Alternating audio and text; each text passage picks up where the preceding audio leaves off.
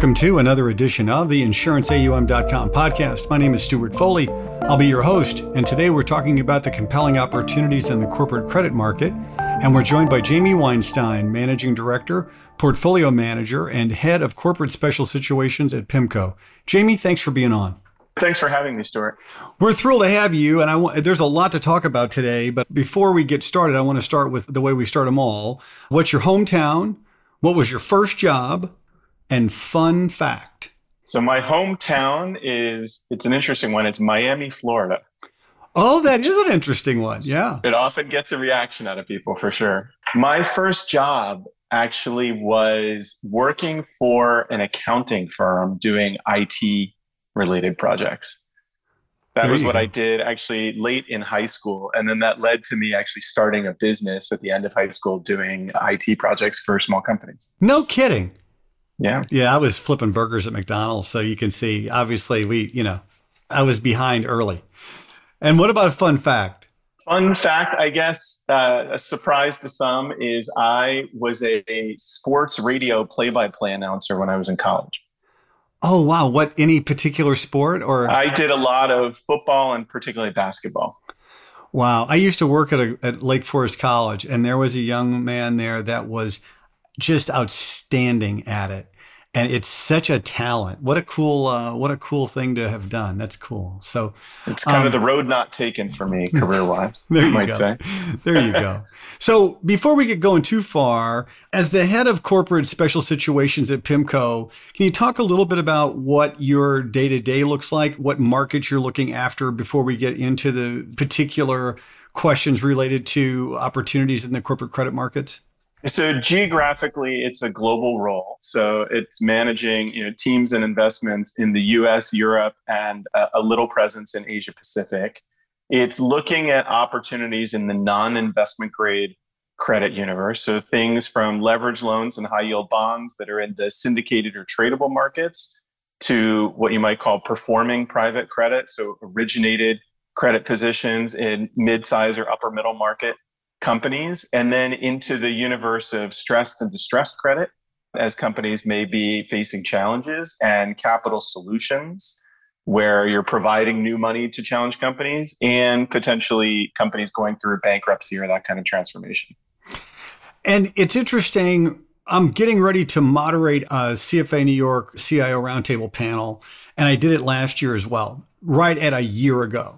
And at that point, a year ago, it was all about, the rate market's so low. Where do I find yield? Blah, blah. And a year later, it's much more concerned about risk management. So that leads me to the question of how would you compare this cycle versus previous ones, say, the Asian crisis, the dot-com, European crisis, or the GFC?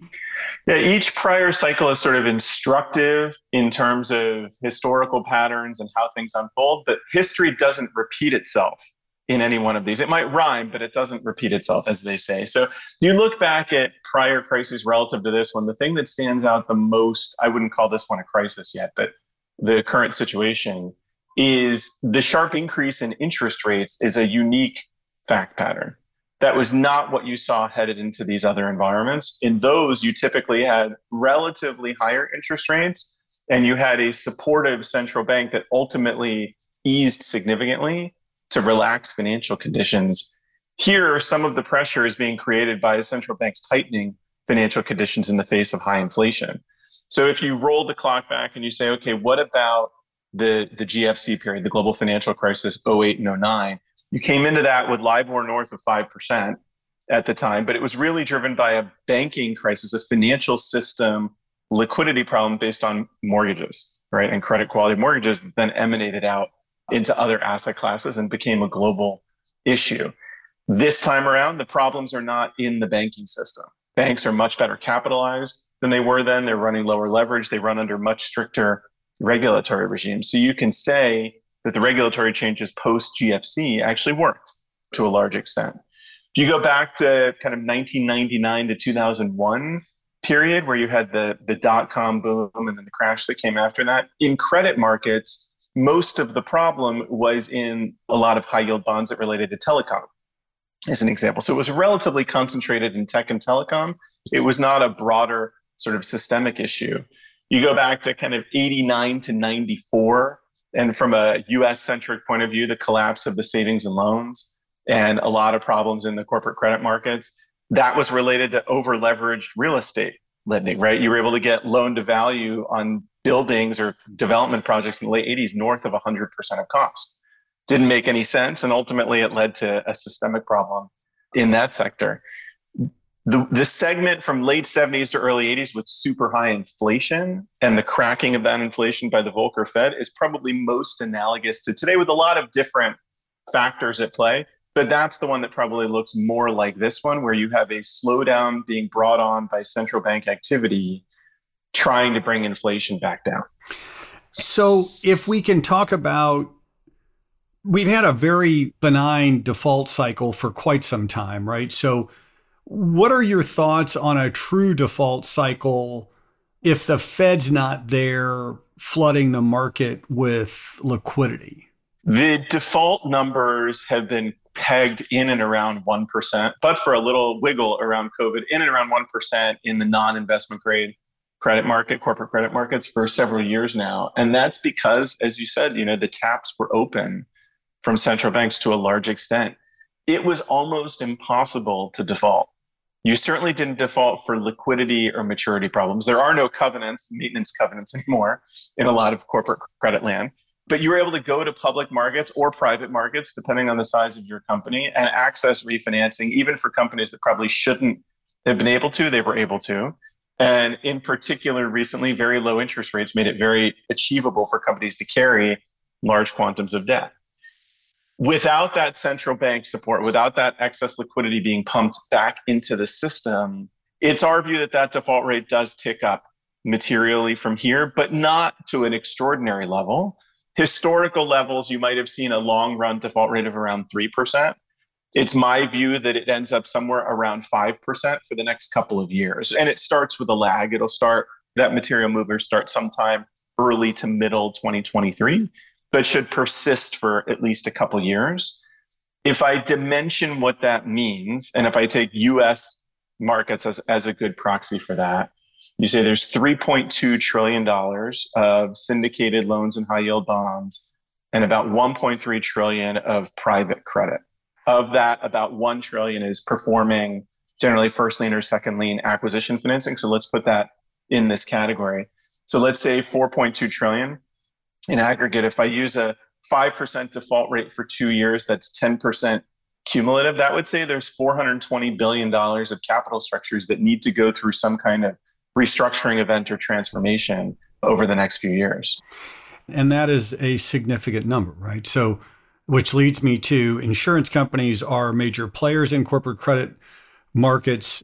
How and why should insurance companies be looking at opportunities in the corporate credit markets today?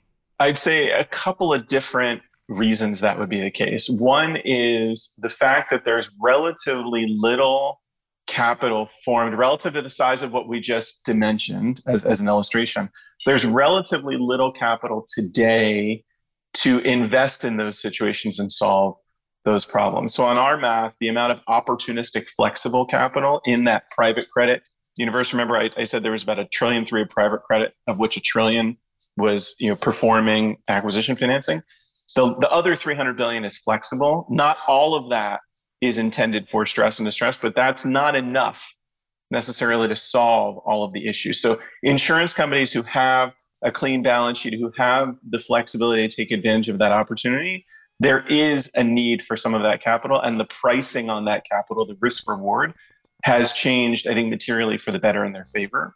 Second, I think insurance companies have the ability to take on illiquid portfolios or illiquid positions, and I think that's a huge advantage. There was not a big liquidity premium being paid while money was free in terms of what you got as additional compensation for taking that on. But as cash becomes more precious, as central banks are less accommodative, we would expect that liquidity premium to widen again. And again, that should be a further tailwind for the return potential for investors that can take advantage of it. Yeah, and that makes sense to me. I mean, kind of shifting gears just a little bit, I mean, we've seen spread widening and risk aversion in the public markets, but not as big of reaction in the private markets. It seems as though that dynamic is changing as we start to see some repricing. Can you walk our listeners through what has happened on the back of these headwinds, notably the rate hiking cycle that you mentioned that the Fed has been on in the face of significant inflation?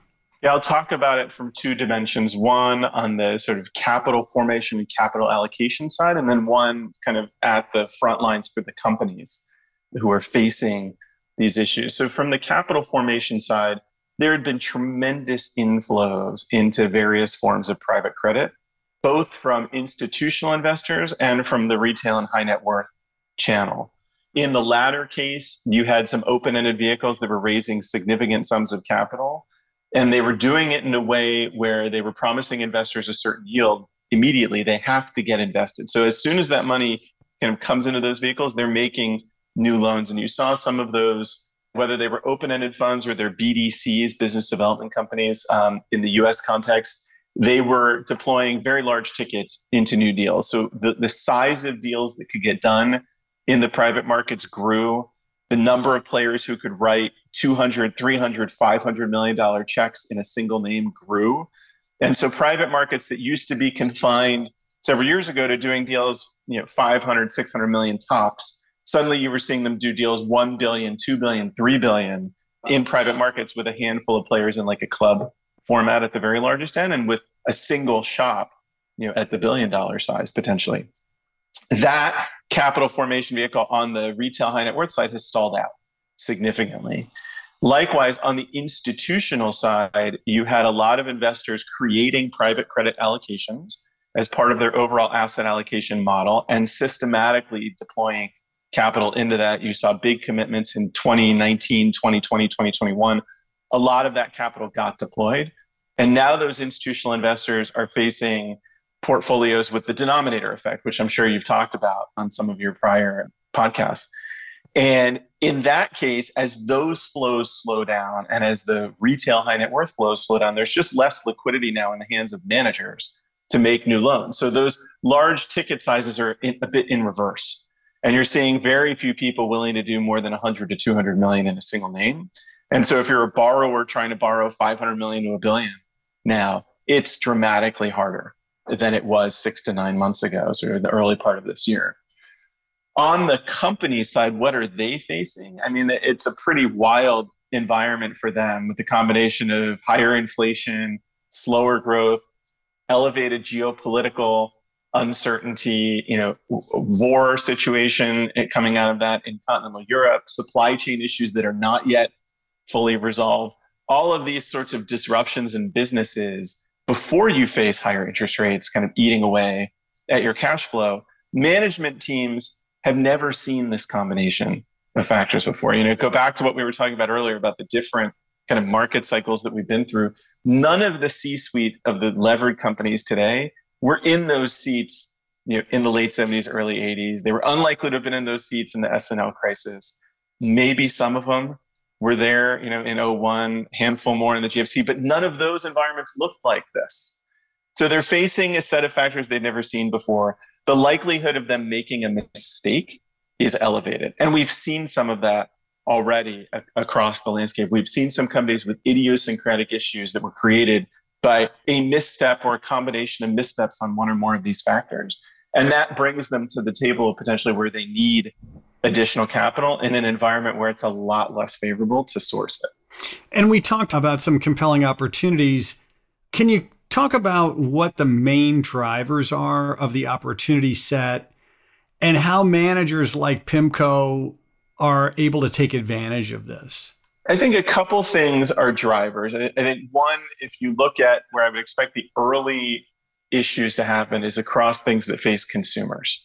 There's been a lot of discussion of consumers having strong balance sheets, and they do relative to prior economic periods. There was a significant tailwind to consumer credit in the COVID period, but that's in reverse now. Those consumer balance sheets are normalizing. The jobs picture, while very robust, maybe too robust for the Federal Reserve's liking, is slowing. And as that continues, we would expect more pressure on consumer-facing businesses. You had some businesses who assumed that the buying patterns from the COVID period were the new normal. And I think as everybody kind of got back to living their lives, you showed like it's not different this time, right? People are going back to their pre-COVID routines and lifestyles. And so some of those shifts have already happened. You've seen that in some of these technology-related businesses that have seen big reversals, and you're starting to see it in some retail and e-commerce businesses as well. On the other side of that, obviously the supply chain issues that were heavily talked about impacted a lot of companies along the way. They're not fully over yet in the sense that many companies burned a lot of cash trying to resolve those issues, just trying to survive. Things like spending a lot of money on air freight or having significant stockouts in their warehouses or stores or things like that. Those things that burn cash reduce their flexibility now to face a slowing economic environment. So we're starting to see early signs of that as well.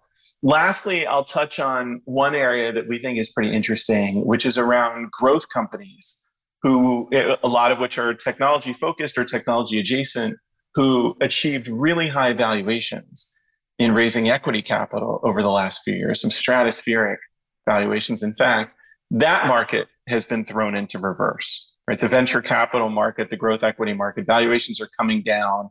Flow of capital to companies is way down. There's sort of deal activity.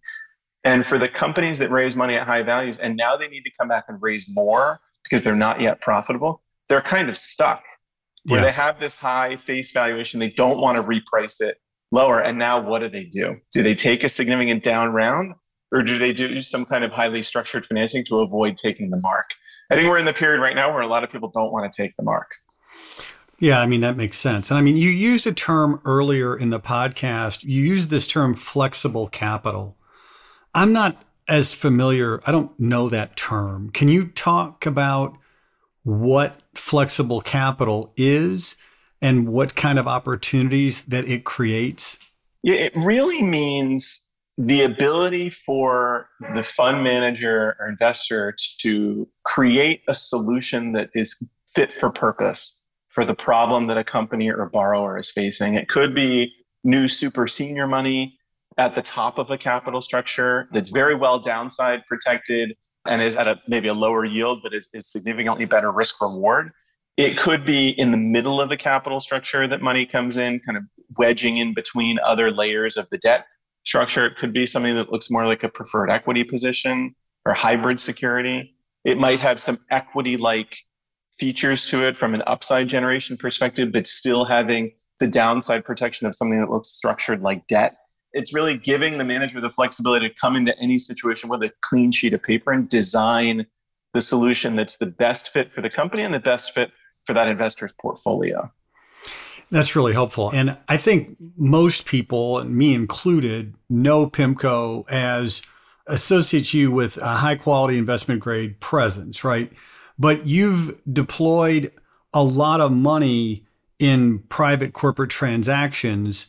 Can you provide some background on how PIMCO has developed that presence and why borrowers are coming to you today? The PIMCO corporate credit platform, broadly defined, as you mentioned, is a huge starting advantage for us. So we manage over $500 billion of credit assets across investment grade and non-investment grade, kind of liquid or tradable assets, plus our activities in the private segment. And in private corporates, for example, we've done over $10 billion of transactions in the last dozen years or so.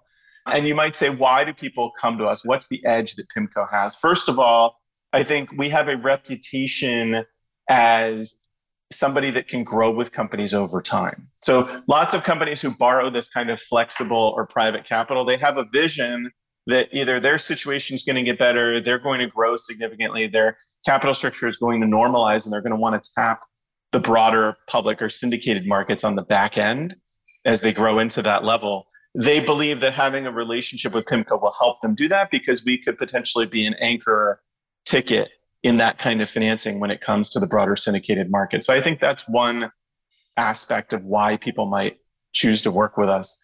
Another is just the scale of our platform. We have significant base of capital, a number of different funds that can invest in some of these transactions. And so we have scale on our own. And I think this is an important factor for us and for them. We want to be able to invest in situations where we can control our own destiny and create the outcome that we're seeking without being dependent on other credit investors. Likewise, for the borrowers, they want to go somewhere where they say, if I negotiate a deal with you, you can deliver. This isn't just the beginning of a broad syndication. This is, I can get this anchor thing done, maybe the entire thing done with PIMCO, and then I have certainty of execution to fulfill my need or solve my challenge. And then lastly, just the depth of our resources and ability to understand companies, understand risks, and underwrite them effectively. We have a nearly 70-person global credit research team who covers industry verticals up and down the capital structure. We marry that with generalist resources who do some of these more private and structured transactions. So you bring the best of both worlds, that industry depth and the transactional expertise coming together, plus all of the other asset classes that PIMCO is deep in across things like mortgages, specialty finance, energy and commodities, interest rates, all of those things that filter into the analysis you would put together to understand the situation of a borrower and be able to price that risk effectively. I think that gives us a real edge. One of the things I love about doing podcasts, particularly with subject matter experts like you, is that I get to learn so much, right? And so I really appreciate you walking me through these opportunities in the corporate credit market and really better understanding what all of the facets that PIMCO is involved in, because I just honestly didn't know some of the things that you just mentioned. So part of my career involves teaching. I was a professor for a number of years, and I've got a soft spot in my heart for young people who are early in their career.